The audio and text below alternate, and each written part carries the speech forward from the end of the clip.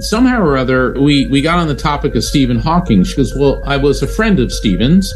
And she said, what people don't realize is he actually did believe in God, but more like as the law of physics. And she said, when I was in his office, there were two pictures on the wall behind him. And so I figured, well, I go, well, what were they? And she goes, well, one was Albert Einstein and one was Marilyn Monroe. And she said, Stephen, I understand Einstein, but why Marilyn? And then she imitates him. All right, we're on here. She goes, because her curves are more beautiful than a quantum singularity.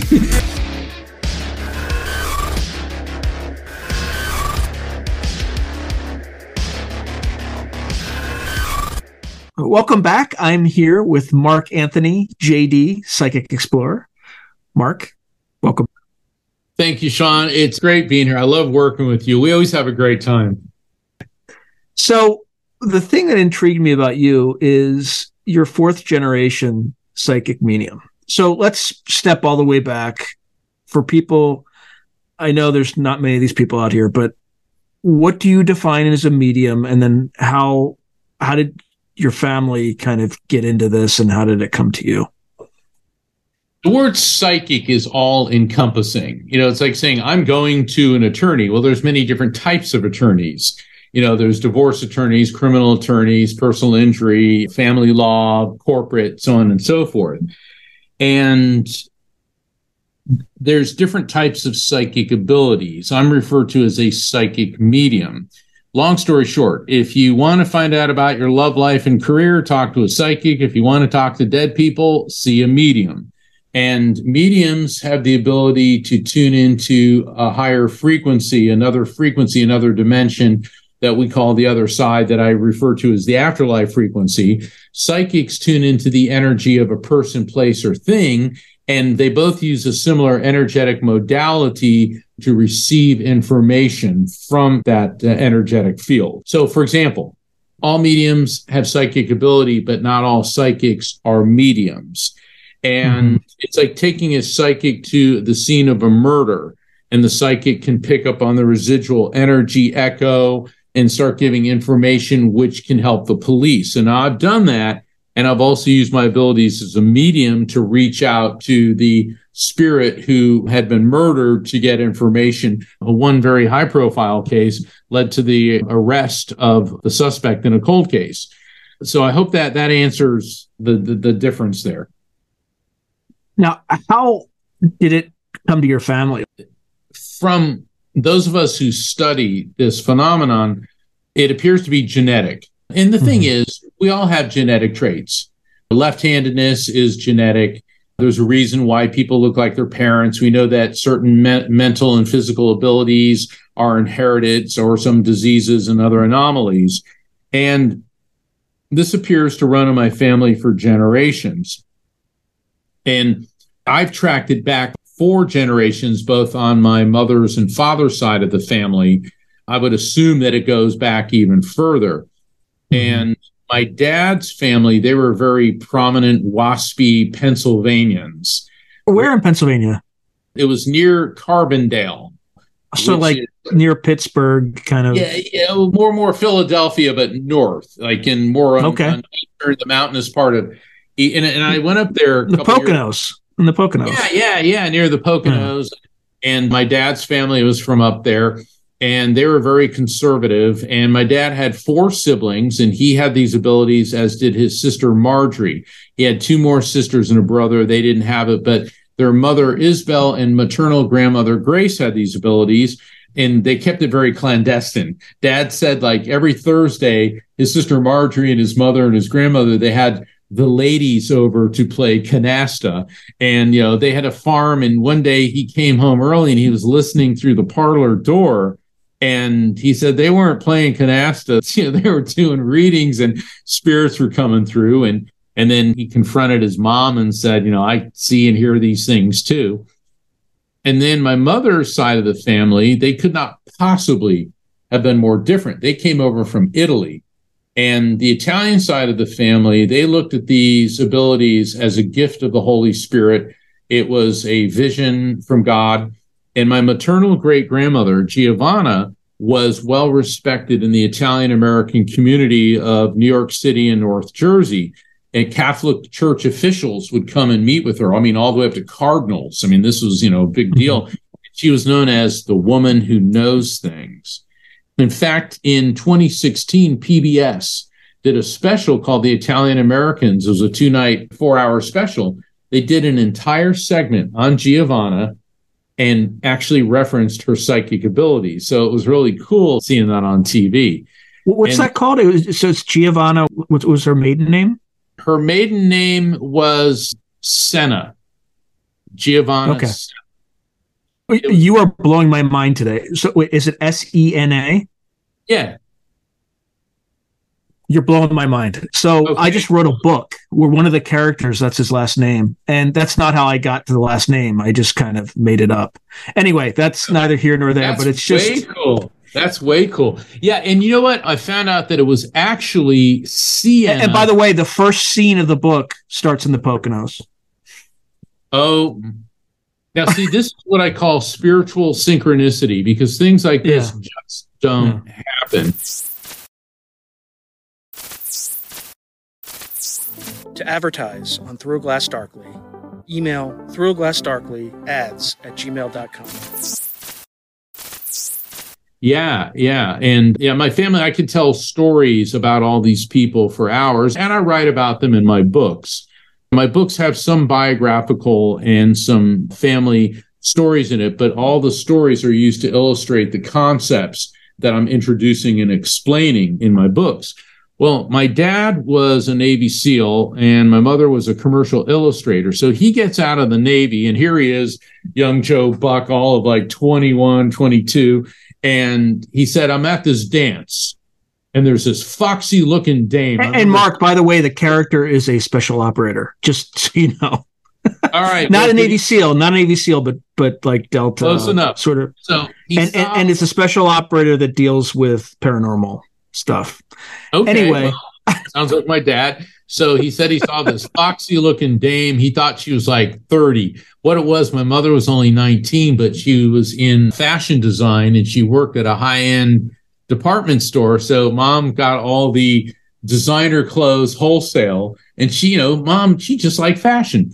And they were both great dancers, ballroom dancers. Now, that is not a trait I inherited, all right? And she was a good Italian girl, so, the dates were very formal. And on the third date, she said, I got to tell you something before we continue dating. She goes, I see spirits. To which my dad replied, as only a sailor could, with several colorful metaphors, followed by, I do too.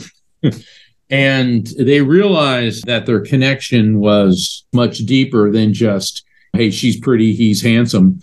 And so they had me later in life. I have an older sister and older brother, and they didn't plan on any other kids. But then I came along, and when I was about 3.5, I started interacting with my invisible friends. And I remember my dad going, geez, he's got it. And my mom's like, oh, geez, he's got it. So the reaction was quite different. The reason, I think this is an interesting story, an important story to tell. My father was very concerned about my abilities. To this day, I have to put up with all types of people attacking me on social media, attacking me in the media. You're a charlatan. You can't do this, blah, blah, blah. Look, I gave up a position as a senior partner in a law firm to follow my spiritual work.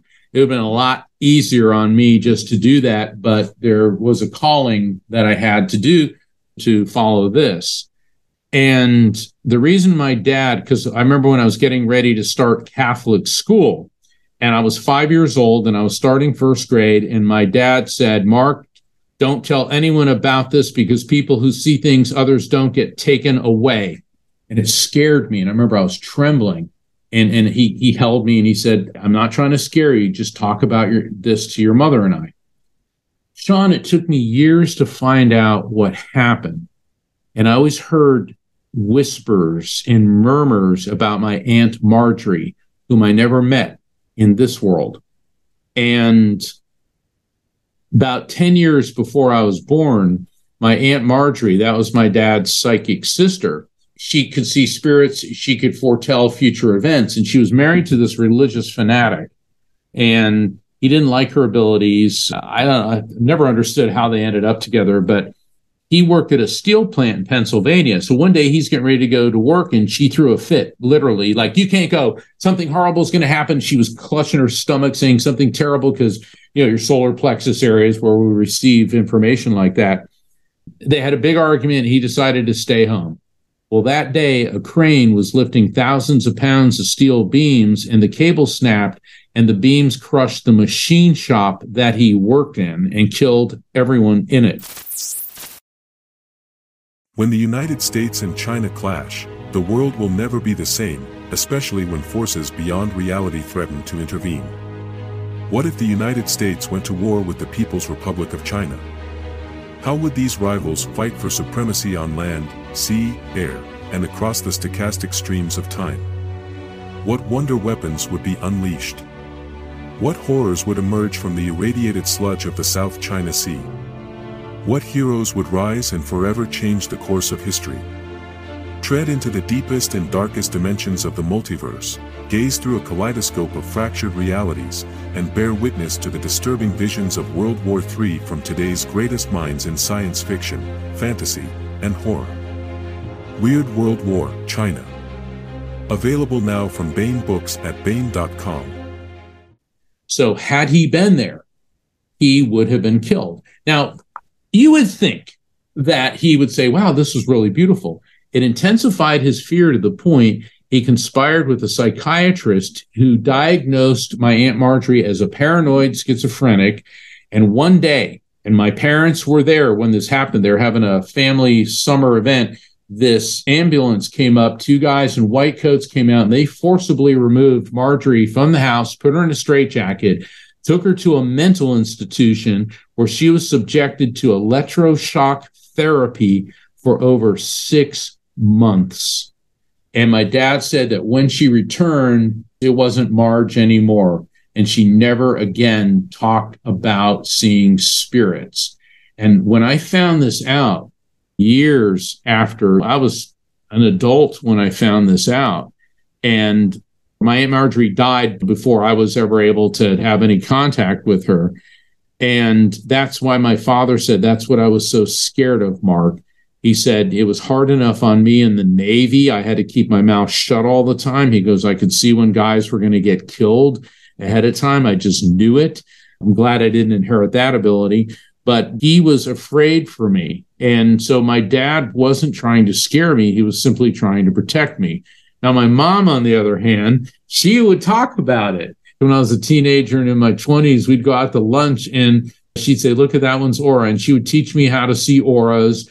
And she would teach me about how to use energy, how to meditate. And she made it very clear that this ability is here for you to help people. It's not here for you to pry into people's personal affairs and business. I mean, I was somewhere recently and I got recognized by the hostess of this restaurant. And of course, we're trying to have breakfast and she wouldn't leave us alone, blah, blah, blah, blah. And then she sends an email through my website. Were you reading me at it's like, really? It's Sunday morning. All I wanted to do was eat eggs and drink coffee. No, I wanted to go to this restaurant so I can read. Scan you, right? On my day off. I mean, it's like, look, people need to understand we're not going around trying to read people all the time. And mediums that do are unprofessional, they're unscrupulous, and they are not respecting people's boundaries.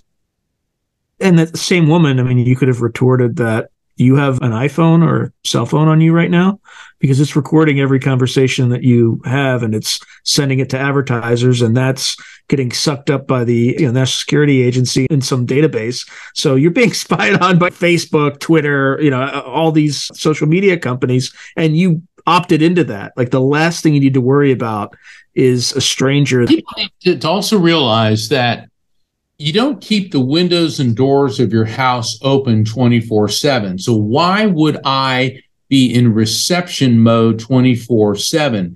And in the work I've done and the training I've done in England, because I like British evidential mediumship. I mean, anyone can say, oh, your grandmother's here and she loves you. But yeah, great, because everybody's grandmother loves them.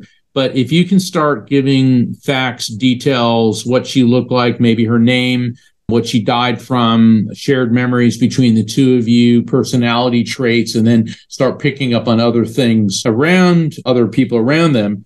That's pieces of evidence which are used to guarantee the authenticity of the spirit communication. And so I don't do more than 2 hours a day of mediumship because it's like a battery. I'm running my brain at full throttle. And when I'm done, I have to recharge. And let's face it, when I'm not doing it, I've got a life. I've got other things I need to deal with and do. So people think, oh, like I remember before I left the practice of law, I ran into this one judge. I was actually like at Sam's or Costco or something. I ran into this judge. People are like, what are you doing at Sam's? Well, I have to be somewhere. And plus, I need this stuff for fixing my irrigation system. I need to eat. I don't cosmically fix things around the house. I actually have to, go buy the stuff and do it. And this judge said, Mark, the bailiffs are scared of you. I go, seriously? He goes, yeah, a couple of them. He goes, they think that you do this mind control thing and they're actually putting aluminum foil in their hats. And he was serious. And it was like, I was laughing like, you've got to be kidding me. So people have a very distorted view of what it is that we do. I'm not all-seeing, all-knowing. I can't just beam into somebody's brain and that type of thing. What it is, I am sensitive to frequency. And when I am in receptor mode, aligning my frequency with that of a spirit, and then through that alignment, they transmit information to me in the form of electromagnetic impulses that get converted in my brain to recognizable concepts based on my memories, feelings, and cultural associations. Let me give an example. Well, there's some piece of interpretation too, like you're receiving these perceptions and your brain has to interpret, which is why, at least I know a little bit of this from remote viewing, right? Because there's, it probably operates off the same principle, but it does. Exactly. Yeah. Sorry. Go ahead. I didn't No, it does. It does. It's like recently I was doing a reading for this woman and her husband's spirit says to me, igloo. And I'm like, igloo? I go, I'm seeing an igloo. I go, look, I live in Florida. It's not like we ever talk about igloos here. And she goes, oh my God, which is always a great thing for a medium to hear. She said, Mark, my daughter's in Alaska right now. She's getting married there. And she called me yesterday on the phone and told me that her wedding planner used to live in an igloo. She goes, I think that's it. And we both started laughing. I go, I'm pretty damn sure that's it. Now let's look at this. First off, this was how her husband was saying, I am around you and I am aware that our daughter is getting married. Okay. That's why he brought up this weird fact about her wedding planner. Secondly, what I tell people is in a reading is I will receive information, but your interpretation is more important than mine. Because in that context, I said, look, all I'm seeing is an igloo. What does it mean to you? And immediately she made the connection.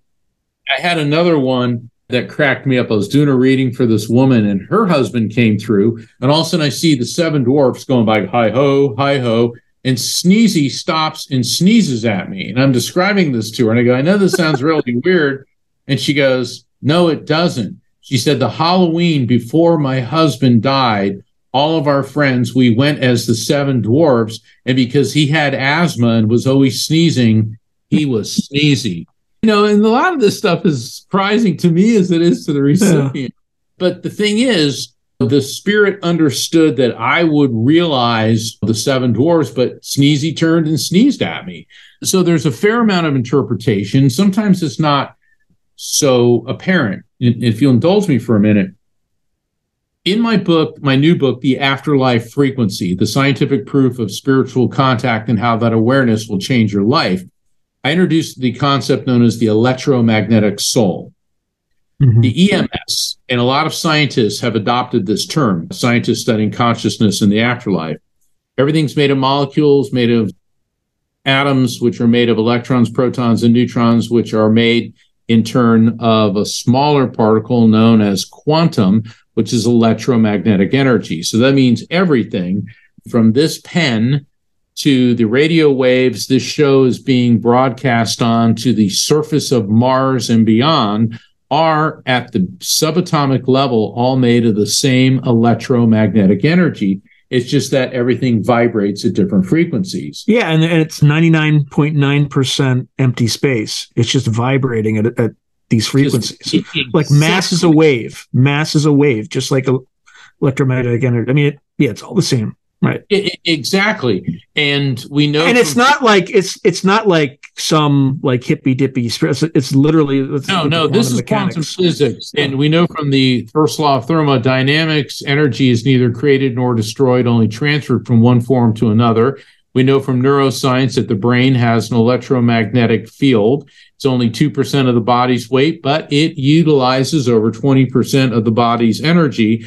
And we know from faith, every great belief system teaches the soul, the spirit, pre-exists the body, comes into the body, moves on after the body dies. So I, combining all of that, created the electromagnetic soul. So when we die, our EMS leaves the body and continues on. Now, the cool thing about the EMS is, since it's electromagnetic energy, as we all are, our EMS also interfaces with other forms of electromagnetic energy. So, doing a reading for this woman, her mother spirit comes through and starts to talk about a 7-year-old boy in this world connected to her with eyesight issues. And she said, I don't have children, but I have a 7-year-old nephew. It's my sister's boy. We're very close, and he's been complaining about headaches. I said, well, your mother wants him to get to the eye doctor as soon as possible. She goes, okay. I said, and now your mother is giving me the Little Richard song, Tutti Frutti, ah, Rudy, and I'm singing Tutti Frutti. And she goes, well, that doesn't make any sense at all. She goes, I know who he was, but we're not fans. Well, that's what I'm getting. 2 weeks later, she contacts me. Mark, she said, I called my sister and she said, okay, let's take him to the eye doctor because the headaches are getting worse. So she said, there I am with my sister, my 7-year-old nephew and I. And the second we walked into the doctor's office, on the radio, it starts playing Tutti Frutti, Ah Rudy by Little Richard. Now, what are the odds of that happening? 1 to 1, maybe? Yeah, at least. Looking at it through the electromagnetic soul theory, Einstein's theory of relativity says that on the quantum electromagnetic level, time as we know it does not exist. Radio waves are a form of electromagnetic energy.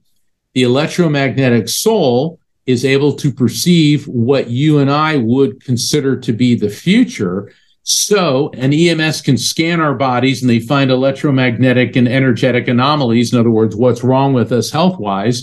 So she came through, scanned her grandson, found he was having problems with his eyes. He needed glasses. And to prove that they were doing the right thing, she was able to see the song that would be playing at the precise moment that they walked into the doctor's office. And I believe that this is practical utilization of Einstein's theory of relativity as applied to what I call interdimensional communication. Yeah, time is simultaneous, right? We just perceive it as a construct of a three-dimensional reality, which is, I don't know if you're familiar with the work of Eric Wargo, but he looks at human beings as kind of multidimensional beings. Yes. Where like you're literally just interfacing with yourself in some cases. In the cases you're talking about, you're interfacing with people who have crossed, but you're also interfacing with your future self and your previous self. And there's constant communication occurring. Like I said, like that thing that I stumbled into with the name of your mother, the Poconos, but the fact that I wrote this thing out, this particular thing has been starting to happen a lot to me. It's not conscious at all, but I will do things subconsciously that will in some extent come true. So I published an anthology, I had an anthology idea. It was called Weird World War III. It was about short stories, science fiction short stories, so fun stuff, etc. But the concept was, what if the U.S. got into war with Russia? And that was published in 2020. Like, I wrote a short story about U.S. Special Forces in Adivka, Ukraine, fighting Russians. It was published on Vice Media in 2017. So anyway, there's a lot of this stuff that it's clearly out there. And I think some of us understand it better than others, like you. And then I think there's something going on in the zeitgeist right now. Things are opening up. People are becoming more open. I don't know why, but in your work, have you gotten any messages that would indicate that, or just your experiences have been quickening with these sorts of things? Well, I don't want to get into political, but for quite some time now, I felt that a big war is coming, and now we're in it. And even though the United States, maybe we don't have troops shooting, but we do.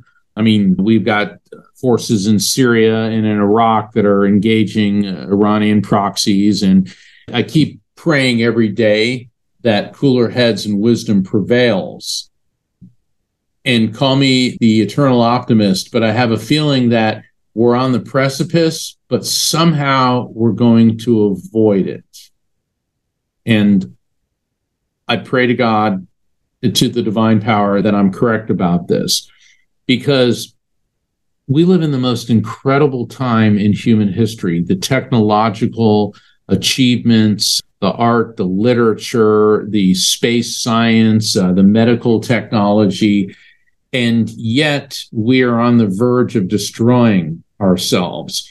And it appears that the one thing humans are really good at is developing the technology to kill each other.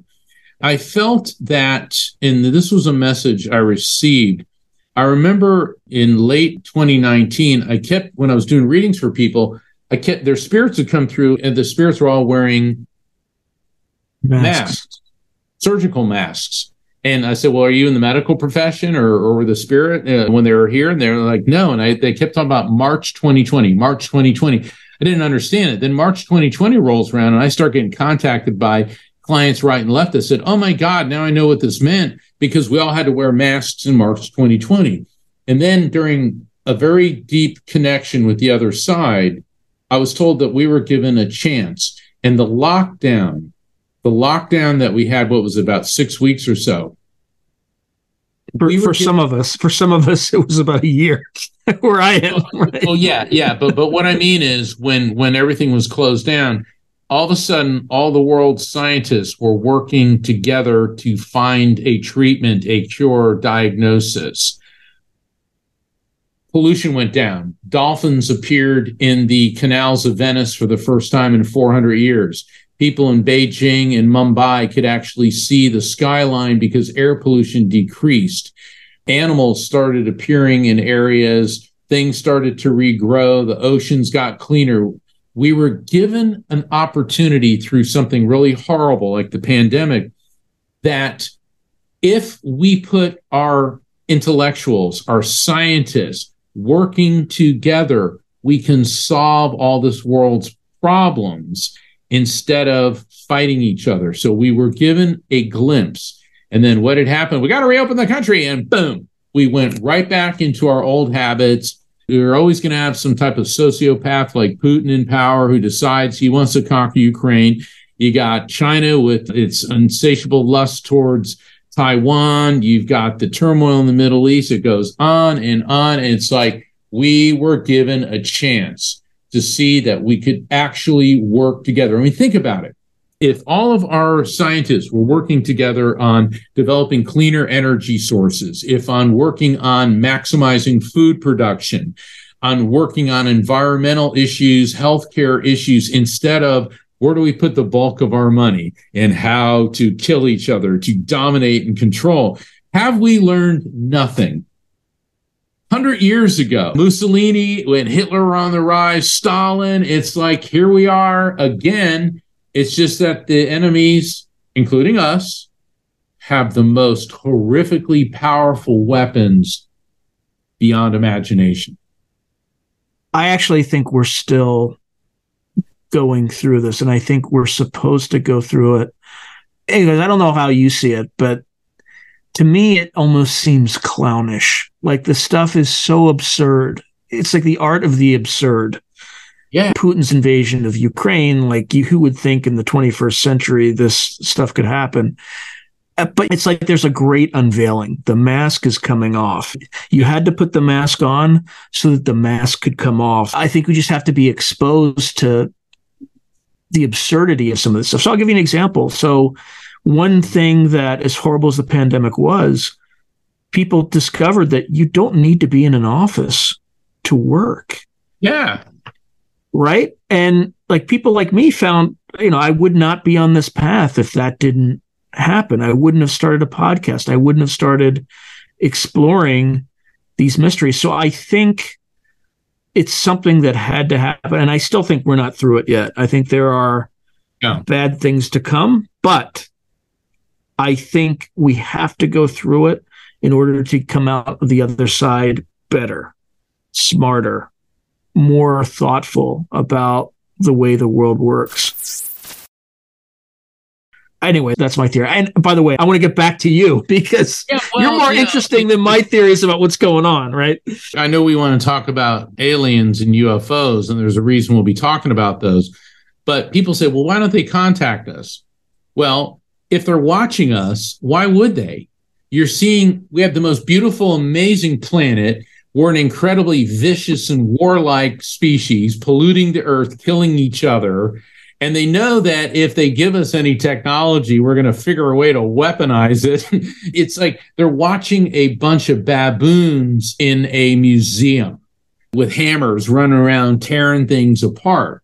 Why would they contact us? Yeah, we're a planetary version of North Sentinel Island, right? You're familiar with North Sentinel Island, right? Yeah. Right, where if you approach the island, they throw spears at you. Missionaries try to go there and they get slaughtered. So it's understandable that they would be very cautious around humanity. Okay, so as you're doing these through your mediumship, what are some of the strangest encounters you have? And it doesn't have to be UFOs. I definitely want to get there, but what are some of the things that just kind of left you breathtaking?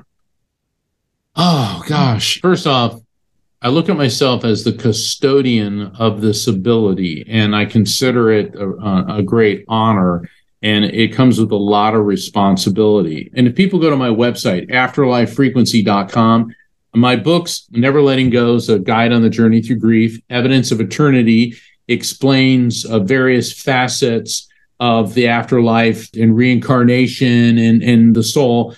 And then the Afterlife Frequency shows how quantum physics explains all this. Let everyone know, please don't expect a dry, boring read. I suffered through enough of that in law school and in the practice of law. I write my books like they're juicy novels because, you want to read it and be entertained and educated. Edutainment, if you will. And the links will be in the description below, by the way. Super. But there's been some readings that were just amazing. I was in this radio station in Philadelphia, The Word, WURD. And the host of the show, she was incredible. And after the show, she said, would you do a reading for me? I said, sure. So I'm doing a reading for her. She was this beautiful, beautiful woman. She was of African-American descent. I think she was like 52. And all of a sudden, I start describing this older gentleman, African-American guy coming through. And I'm describing him, how he passed, what he looked like. And she goes, that's my grandfather. And then I paused and she goes, why are you pausing? I said, this is going to sound really weird, but it looks like Gandhi is standing next to him. Now, and my manager was there and somebody else from the show was there and everyone's looking at me and looking at her and she goes, what the? Yeah, I mean, Gandhi, that's like, oh, St. Francis of Assisi popped in, Yeah, Jesus is right next to you, right? Well, she said that's not strange at all because my grandfather lived in India in the 1930s and was a very good friend of Mahatma Gandhi and who taught him nonviolent non-cooperation. And my father brought that to the United States and worked with Dr. Martin Luther King during the segregation movement of the 60s. And I'm like, I'm talking to Gandhi? I mean, wow. It was such an honor. And then her grandfather stepped forward and said, we will be here for you. And that seemed very nice. I mean, beautiful message. And he said other things like how much he loved her and how proud he was of her. But then 2 weeks later, I was back in Florida and I received a phone call from the producer, one of the producers at WURD, and she was in tears on the phone. I go, well, what's going on? She told me that about a week after I did the reading, this beautiful woman collapsed and died from an aneurysm. And then it dawned on me, her grandfather said, we will be here for you. That waiting for me was the one greeting her in the light. And, you know, she was one of those people that I only met her once, but I just, you know how you meet some people and you just really like them? And I called my manager, Rocky, and I told her, and we were both crying. Even though we'd only met her once, I felt a profound personal sense of loss. Because here's someone that was making such a difference in the world. I mean, she was a great radio host, a mother, an activist. But in a way, I guess I found some comfort knowing that when she went into the light, that her beloved grandfather and I guess even Gandhi were there. But I mean, that was definitely, I mean, because I've read for movie stars and politicians and royalty. I mean, I can go through all of that. But my guess is those would be a lot more boring than you would expect.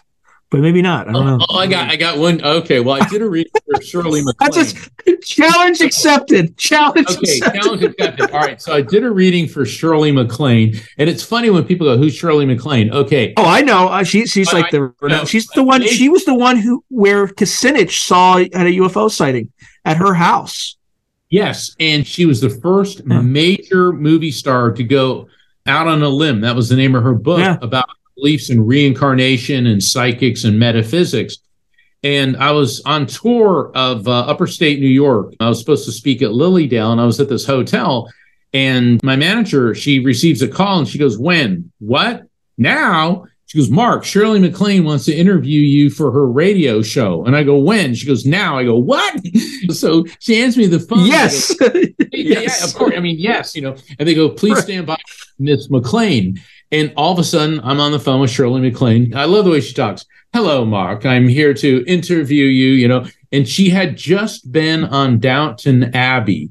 She was a character on Downton Abbey, this American millionaire. And this was like maybe a month after that premiered. And yeah, I've always been a huge fan of hers. And so she's interviewing me. And I was supposed to be on the phone with her for 20 minutes. We were on the phone for 2 hours and 40 minutes. And she was recording me for her show called Independent Expressions, which she's not doing anymore. But it was a weekly radio program. And somehow or other, we got on the topic of Stephen Hawking. She goes, well, I was a friend of Stephen's. And she said, what people don't realize is he actually did believe in God, but more like as the law of physics. And she said, when I was in his office, there were two pictures on the wall behind him. And so I figured, well, you know, I go, well, what were they? She goes, well, one was Albert Einstein and one was Marilyn Monroe. And she said, Stephen, I understand Einstein, but why Marilyn? And then she imitates him. All right, we're on air. She goes, because her curves are more beautiful than a quantum singularity. You know? So I'm laughing. And then I said something about, well, did you know Marilyn? She goes, I did. And I go, wow. And she goes, I was there the night that Marilyn sang Happy Birthday to JFK. And we all know that where she goes, Happy Birthday. Okay. Well, Shirley said that the studios were really dirty. And what they used to do is they would play them off against each other because they were both up for the same type of roles. And she said, Marilyn was my friend, but they're always trying to pit us against each other. And Marilyn threw a fit that night because she didn't want to put on that dress. And one of the producers said, because Shirley MacLaine was part of the Rat Pack. So she was there with JFK and Joey Bishop and Dean Martin and Sammy Davis Jr., and Peter Lawford. And Peter Lawford was JFK's brother-in-law. So they're all in the audience. And one of the producers said, well, Shirley MacLaine's here. She's your size. She can wear the dress. We'll have her do it. So Marilyn, and Shirley goes, Marilyn said, fine, I'll do it. All right. So she went out there and sang the Happy Birthday song. And then Shirley said, well, I got my big break when I got the role in the movie The Apartment. And that springboarded her career from being, yeah, she hung out with the Rat Pack and she was in some movies, but now she was an A-lister. And she said, so there we were in Hollywood at the premiere, the red carpet premiere. And Marilyn shows up wearing a full-length fur coat. And everyone's like, what's the deal with Marilyn? It's like, it's LA. It's like 90 degrees outside and all this. And she said during the movie, Marilyn got up and walked to the bar. And Shirley went out there and said, is there a problem, Marilyn? And she said, Marilyn didn't say a word. She took a sip off her drink, turned to me and opened up her fur coat. And she was stark naked underneath it. And then Shirley said, now that I think about it, Stephen Hawking had a point. So I'm laughing and I go, I wonder what Marilyn would think about this. She goes, well, you're the medium. You tell me. All no right. pressure. Yeah, no pressure. I'm like, oh my God, and I'm like, calm down, take the deep breath, relax. And all of a sudden, I remember I started talking about this really beautiful woman, and I started describing Marilyn, and she goes, okay, that sounds like Marilyn.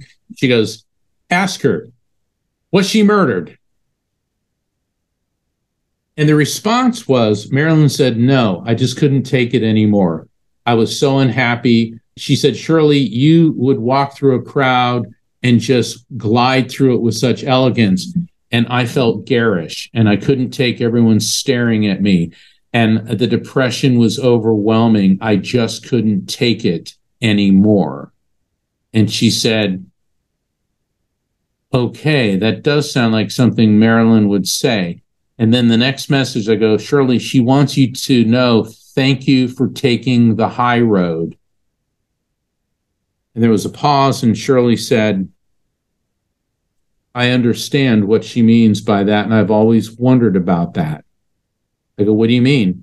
She said, after Marilyn died, she was working on a movie, and the studio came to me and said, well, we can just cut the scenes with Marilyn in it, reshoot them with you, and you can finish the picture.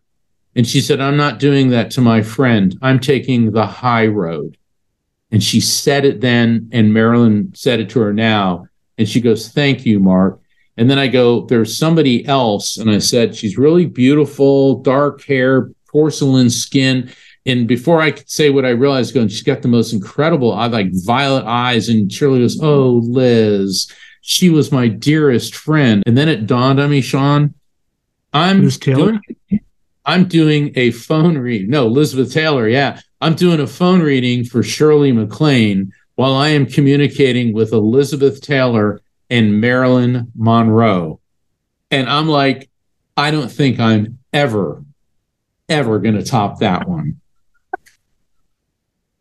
So what did she say afterward?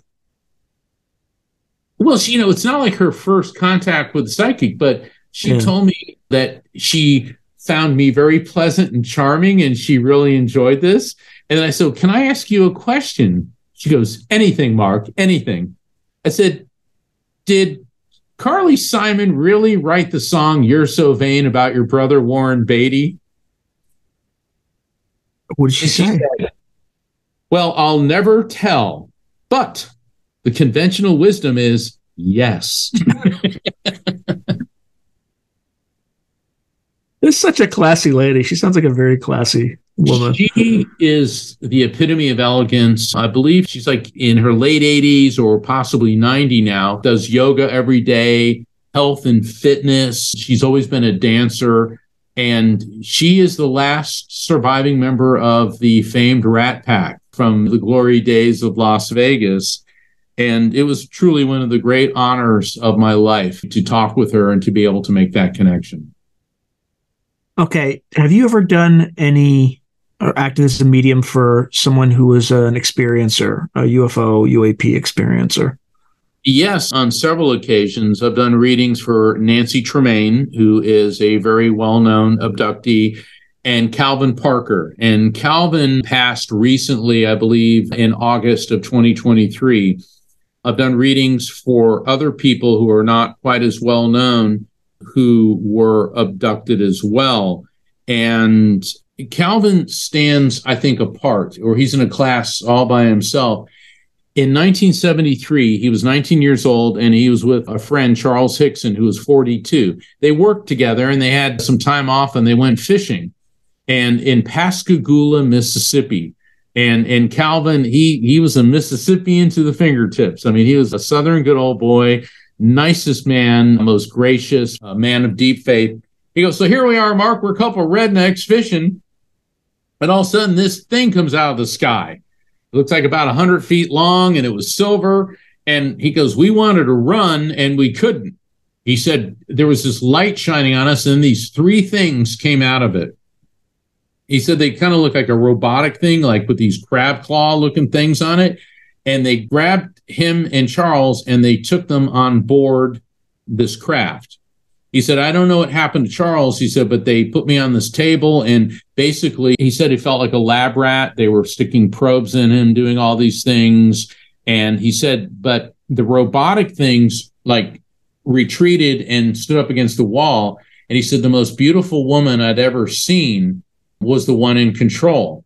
And he said, man, if I was in a bar, and he was supposed to get married in 2 weeks, he goes, this is definitely a girl I would have talked to. He said, but she didn't sound like a human. She made these like croaking type noises. And he was very suspicious of, was this a real woman or was this something else? And then the next thing he knew, the robotic things dumped him and Charles back off on the dock where they were fishing. And they were like, we can't tell anyone, we can't tell anyone. Of course, they did tell people. And Charles went on Johnny Carson and all this. But over the years, Calvin was subjected to interrogation on all levels of law enforcement, all the way up to FBI, lie detector tests, truth serum, hypnotherapy, and each time came out as 100% truthful. And then he said, and see, I was working on a podcast and I got to know him and I interviewed him twice. And he said, they came for me again 20 years later. And I go, really?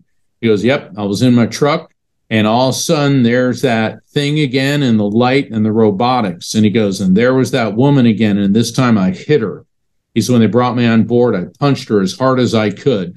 And he said, it wasn't a woman. He said it looked like some type of alligator reptile type creature. And then the female facade came over her.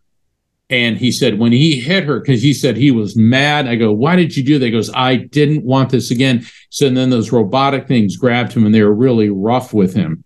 He also told me that after that event, his health began to decline and he started coping with cancer, which ultimately took his life. And what kind of cancer, by the way? Oh, gosh. I'm trying to remember, but he was fighting it for years. It's not like a blastoma, was it? I think it might have been, because he said like it went in remission and then because we were supposed to interview him again, but the chemotherapy. But I would pick up the phone and I would talk to him. And I did a reading for him and Charles Hickson's spirit came through and they talked about that he was selected on purpose. Now, I've done readings for another young man where his grandfather came through and said, the Greys come for you. And I didn't know that he was an abductee because as soon as I said that, this young man burst into tears. And he said, they keep coming for me. They keep coming for me. Nancy Tremaine, she was a little girl in Michigan in the 60s and a UFO silver object came out of the sky. The white light hit her in front of the police and the entire neighborhood scooped her up. And she talked about the most handsome man she'd ever seen. But when he moved his head, she saw this reptile-like thing. She's described it as like a holographic projection. In other words, they know that we'd be scared of a reptile-type creature coming up, so They create this projection. Here's the thing. In all of the readings that I've done for abductees, their spirits, their family members and friends who come through, they talk about the abduction, and they say that they were selected because of a specific biological marker, which involves how they metabolize protein. And I'm like, well, that's interesting. I remember the young man, he had like these chiseled features. He looked like Tom Cruise from Top Gun. And his grandfather said, alter your diet so you won't be as interesting to them. In other words, decrease your protein intake.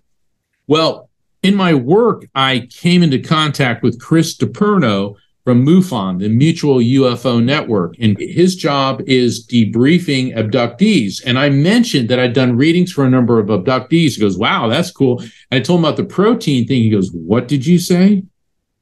He said, Mark, in all of the abductees, we found that after the experience, they crave protein like we've never seen, and it never stops.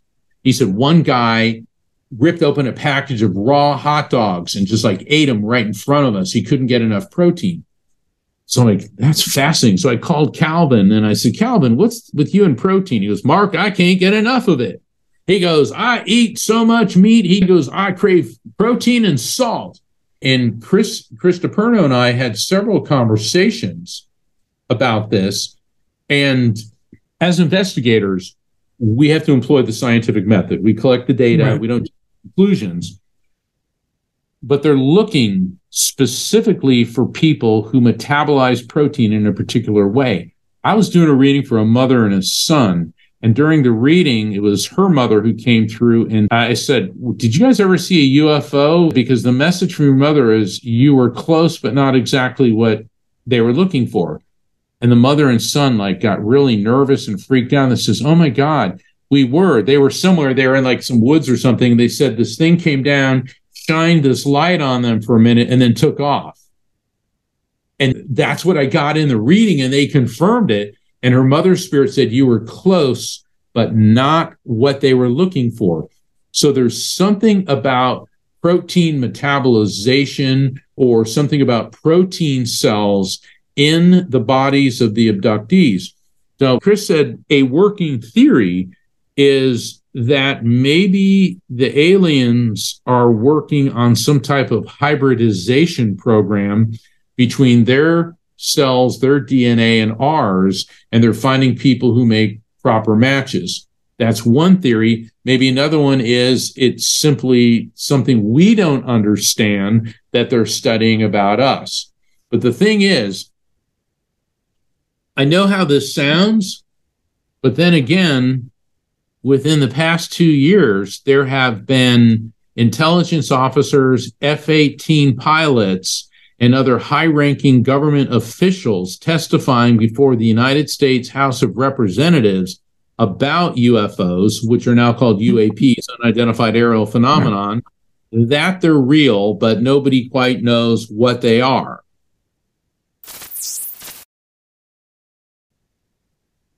Yeah, look, there are things out there that we can't explain, and our government certainly knows about it, may even have craft, may even have bodies, according to David Grush, who testified under oath before Congress. And it kind of fell flat. It's like the major media outlets were not interested, barely covered it, but it's still getting some momentum. So there's actually going to be an event next week at Stanford University with Gary Nolan. Gary Nolan was a Nobel nominee. He's a professor at Stanford Medical School, very highly credentialed, started numerous companies, sold them, some went public, etc. But very well credentialed guy. But he has a foundation called the Soul Foundation, where it's almost as if it'll be a parallel effort outside of government, but potentially coordinating and working with government to some degree, because this is not a problem that the military culture is, I think, capable of disclosing in a way that doesn't violate some of its core principles, right? Your goal as a military officer is to protect the country and prevent secrets from getting out and maintaining stability and things like that. And some of these ideas to a certain segment of the population might be so horrifying. I mean, even in your work, right? There are many people who, you're not unique in the sense that you're not the only person reporting that you have perception outside of what you can visibly see.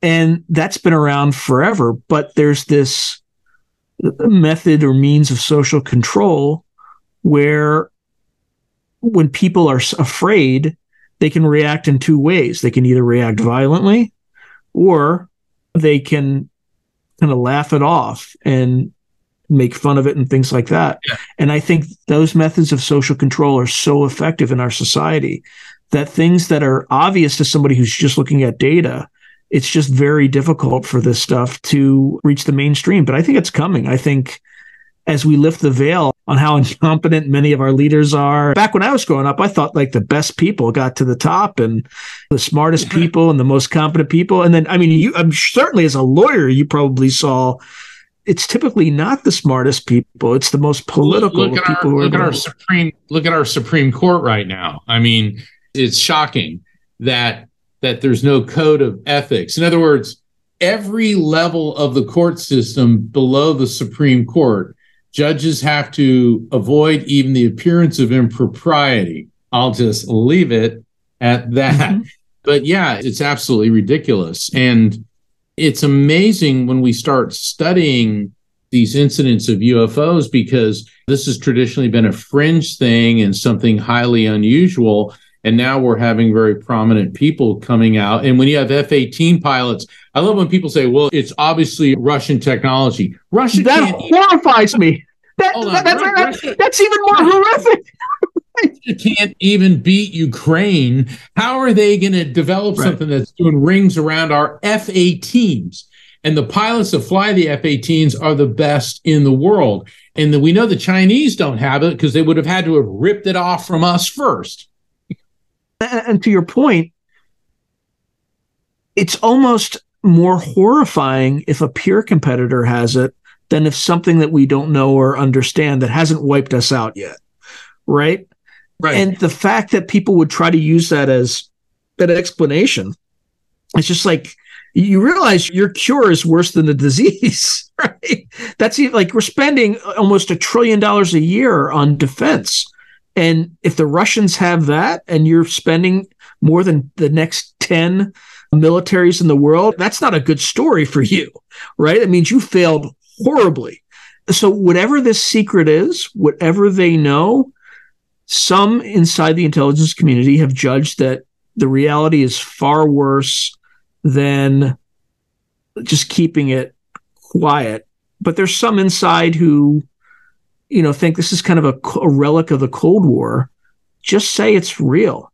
And then I can take you through any number of theories that are either extremely scary or it's most likely just the stupidity of bureaucracy. Well, here's the thing. Assuming these UAPs, UFOs are coming from another planet, assuming there's extraterrestrials, if they had wanted to conquer us, they could have done it by now. Because if they're able to fold space-time and jump from one coordinate in space-time to the next, as opposed to being a tin can flying through space for thousands of years, the way I've had it described to me is think of space like this. And there's a planet they're on that's 1,000 light years away, meaning it will take 1,000 years at the speed of light to get here. And a light year is roughly 5 trillion miles. Okay. So instead of flying from this point to that point, they're able to generate, and this is known as the Alcubierre metric because a Mexican physicist, Alcubierre, developed this. They create a warp field, a sufficient energy field around it, which causes a fold in space-time so that they can jump from one coordinate to the next. Now, I know that a warp field and all that sounds Star Trekian, although it's based, what Star Trek does is they base their science on real scientific and physics theories. But the thing is, physicists on Earth say that this is possible. It's just that humans do not yet have the technology to develop or to generate that amount of energy around a spacecraft. So, assuming for the sake of discussion that these ETs, these extraterrestrials, are coming from thousands of light years or whatever it is away, they have this ability. So us shooting at UFOs and things and provoking them would not be advisable. That's right. That's right. And again, I just wish they would come out and just say, they're real. We can't say more than that. That's all they have to do. Now, the counter argument is that it'll never end there, but it's never ending now. People are just circumventing government at this point. They're like, okay, you're not going to tell us. We're just going to figure it out on our own. And then they're doing things like, you look at the Stephen Greer CE5 movement where they're trying to reach out directly. Now, I think your view appears to be, and correct me if I'm wrong, that most everything out there unseen is generally positive. But the Catholic Church, you might say, there's some positive stuff and there's some negative stuff, and you don't know what you're summoning, right? You might not be summoning ETs, right? You could be summoning God knows what. Well, we hope we're getting the Vulcans, but we might be drawing the attention of Klingons. Yeah. Right, or the Klingons. Right, or something like that. Like, who knows? Yeah. Well, Stephen Hawking said that too. And Elon Musk and I know his popularity goes up and down, but he said we need to be careful sending all these signals out there because maybe it's better if we're undiscovered. I have this banner that I post sometimes on Indigenous Heritage Day of a Native American in the woods going, we don't want to be discovered. But look at it, like when the Spanish invaded Peru, okay, it was 150 Spanish soldiers who were armed with muskets and cannons and heavy cavalry, but 150 of them defeated the Inca army of 100,000 men. Two factors. Number one, the Incas were infected with European diseases like smallpox, and much of the army was too sick to fight. And number two, the Incas were using spears, bows, and arrows against cannon fire and bullets. Also, since the Incas had never come up against something like that, once they fired some cannons, they were so terrified the army scattered. I think given time, once they realized these are just men, and you hit them at night when their technological superiority wasn't giving them the advantage, but it's easy to Monday morning quarterback. But the thing is, if these things are real, which I believe they are, if they have hostile intentions, they have not yet revealed them. And maybe they're just here to gain genetic material. Maybe they're here getting some type of resources, or maybe they're just studying us. But I think if they wanted to conquer us, they would have done it by now. Not to go too dark, but it could also be that we're cattle in some way, right? I'm not saying that's the case, but I write science fiction and horror from time to time, so I'm not saying that's what I believe. But remember that classic Twilight Zone episode of the aliens were taking people in their UFOs because they had a book called How to Serve Man, and it was a cookbook. Basically, yeah. I'll never forget that scared me as a little kid. It was in reruns, and the woman runs up, she's yelling to her boyfriend as the aliens are throwing him. It's a cookbook. They're coming to Earth because people are dinner, but hopefully that's not it. But at any rate, spirit communication is fascinating because I refer to it as interdimensional communication. And we were talking about this before we went on air, Sean, that be they spirits or shadow people that many paranormal investigators see, the most commonly spotted type of spiritual entity, a shadow person, be they aliens. It appears that there are different entities using a similar energetic modality to quantum leap from one dimension to another. And so maybe in a sense they're able to use a condensed form of the Alcubierre effect. Because I know that when I'm communicating with spirits, I'm opening up my brain to this and I'm creating a brainwave frequency alignment that is conducive to contact. That's why when people are like, are you doing this all the time? It's like, no, okay, because it takes a lot of effort and focus and you can't try too hard. If you try too hard, then you create a block. There's a whole process that involves discipline, but it's still communication with another dimension. And so whatever these other things are, perhaps that is what they're doing, is utilizing an energetic modality to quantum leap into our dimension for at least a temporary period of time. When you're communicating with folks across the veil, how do you perceive them in your mind's eye? Normally, when they come in, first I get a gender, then I may get an idea of their connection to you. So if I say that they're on your level, it's your generation, below your level, child, niece, nephew, or maybe someone you knew when you were younger, above your level, parent, aunt, uncle, son, and so forth. They don't have to be relatives. Like a lady on the mother level could be a stepmother, mother-in-law, teacher, boss, or professor that you may have had. Then they're going to start transmitting to me. I'll see things, hear things, feel things, know things in my mind's eye.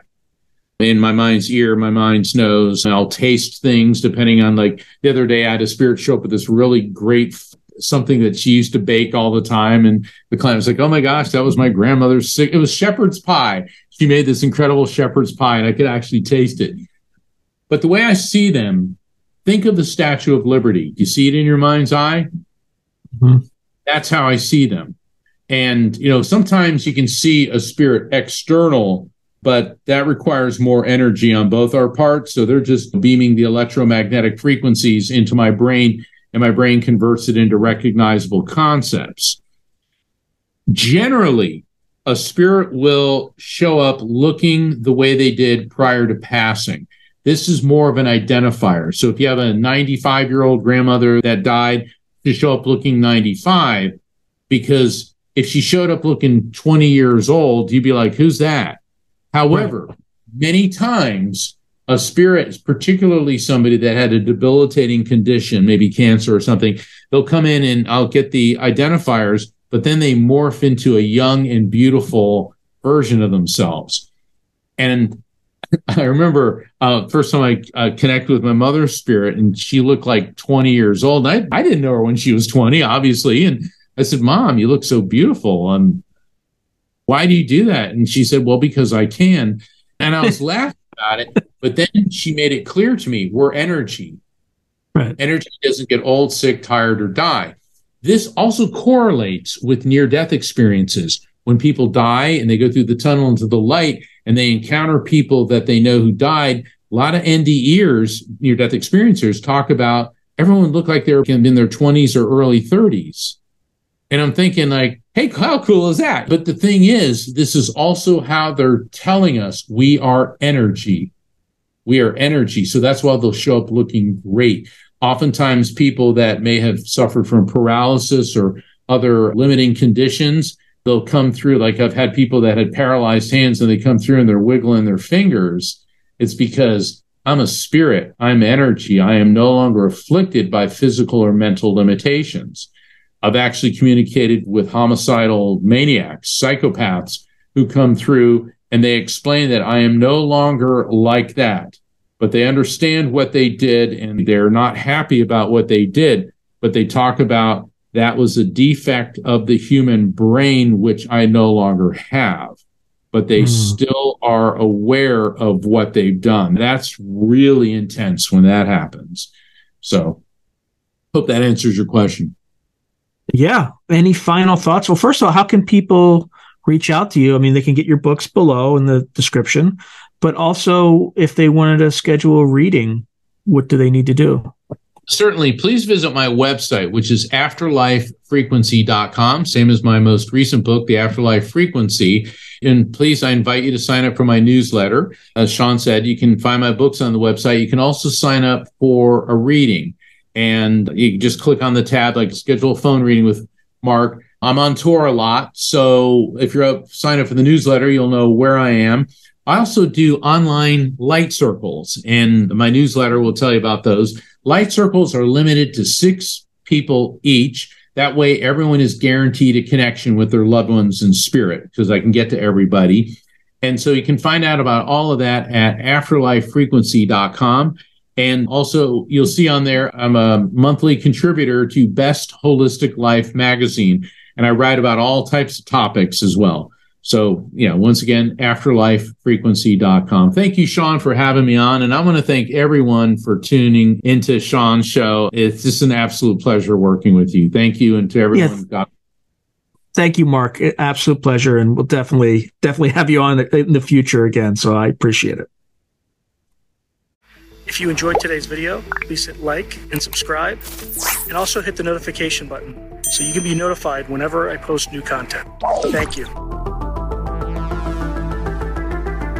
Now, if you're enjoying the channel and you want to support it, there are several things you can do. In fact, there are 5 things you can do. The first thing you can do is just buy my books. I got plenty of books out in the market right now, and I would prefer that folks buy a book rather than giving me direct support, because they get something out of it. They get a real tangible product. The second way you can support me is by becoming a member on YouTube or becoming a patron on Patreon. And just go to either site and it'll explain everything.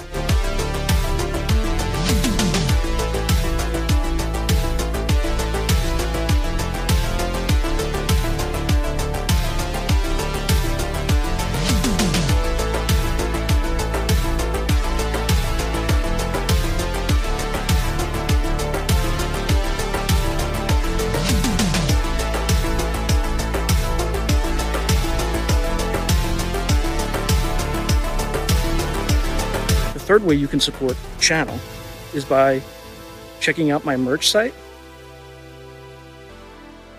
which is here. There's plenty of stuff that you can get to support the channel.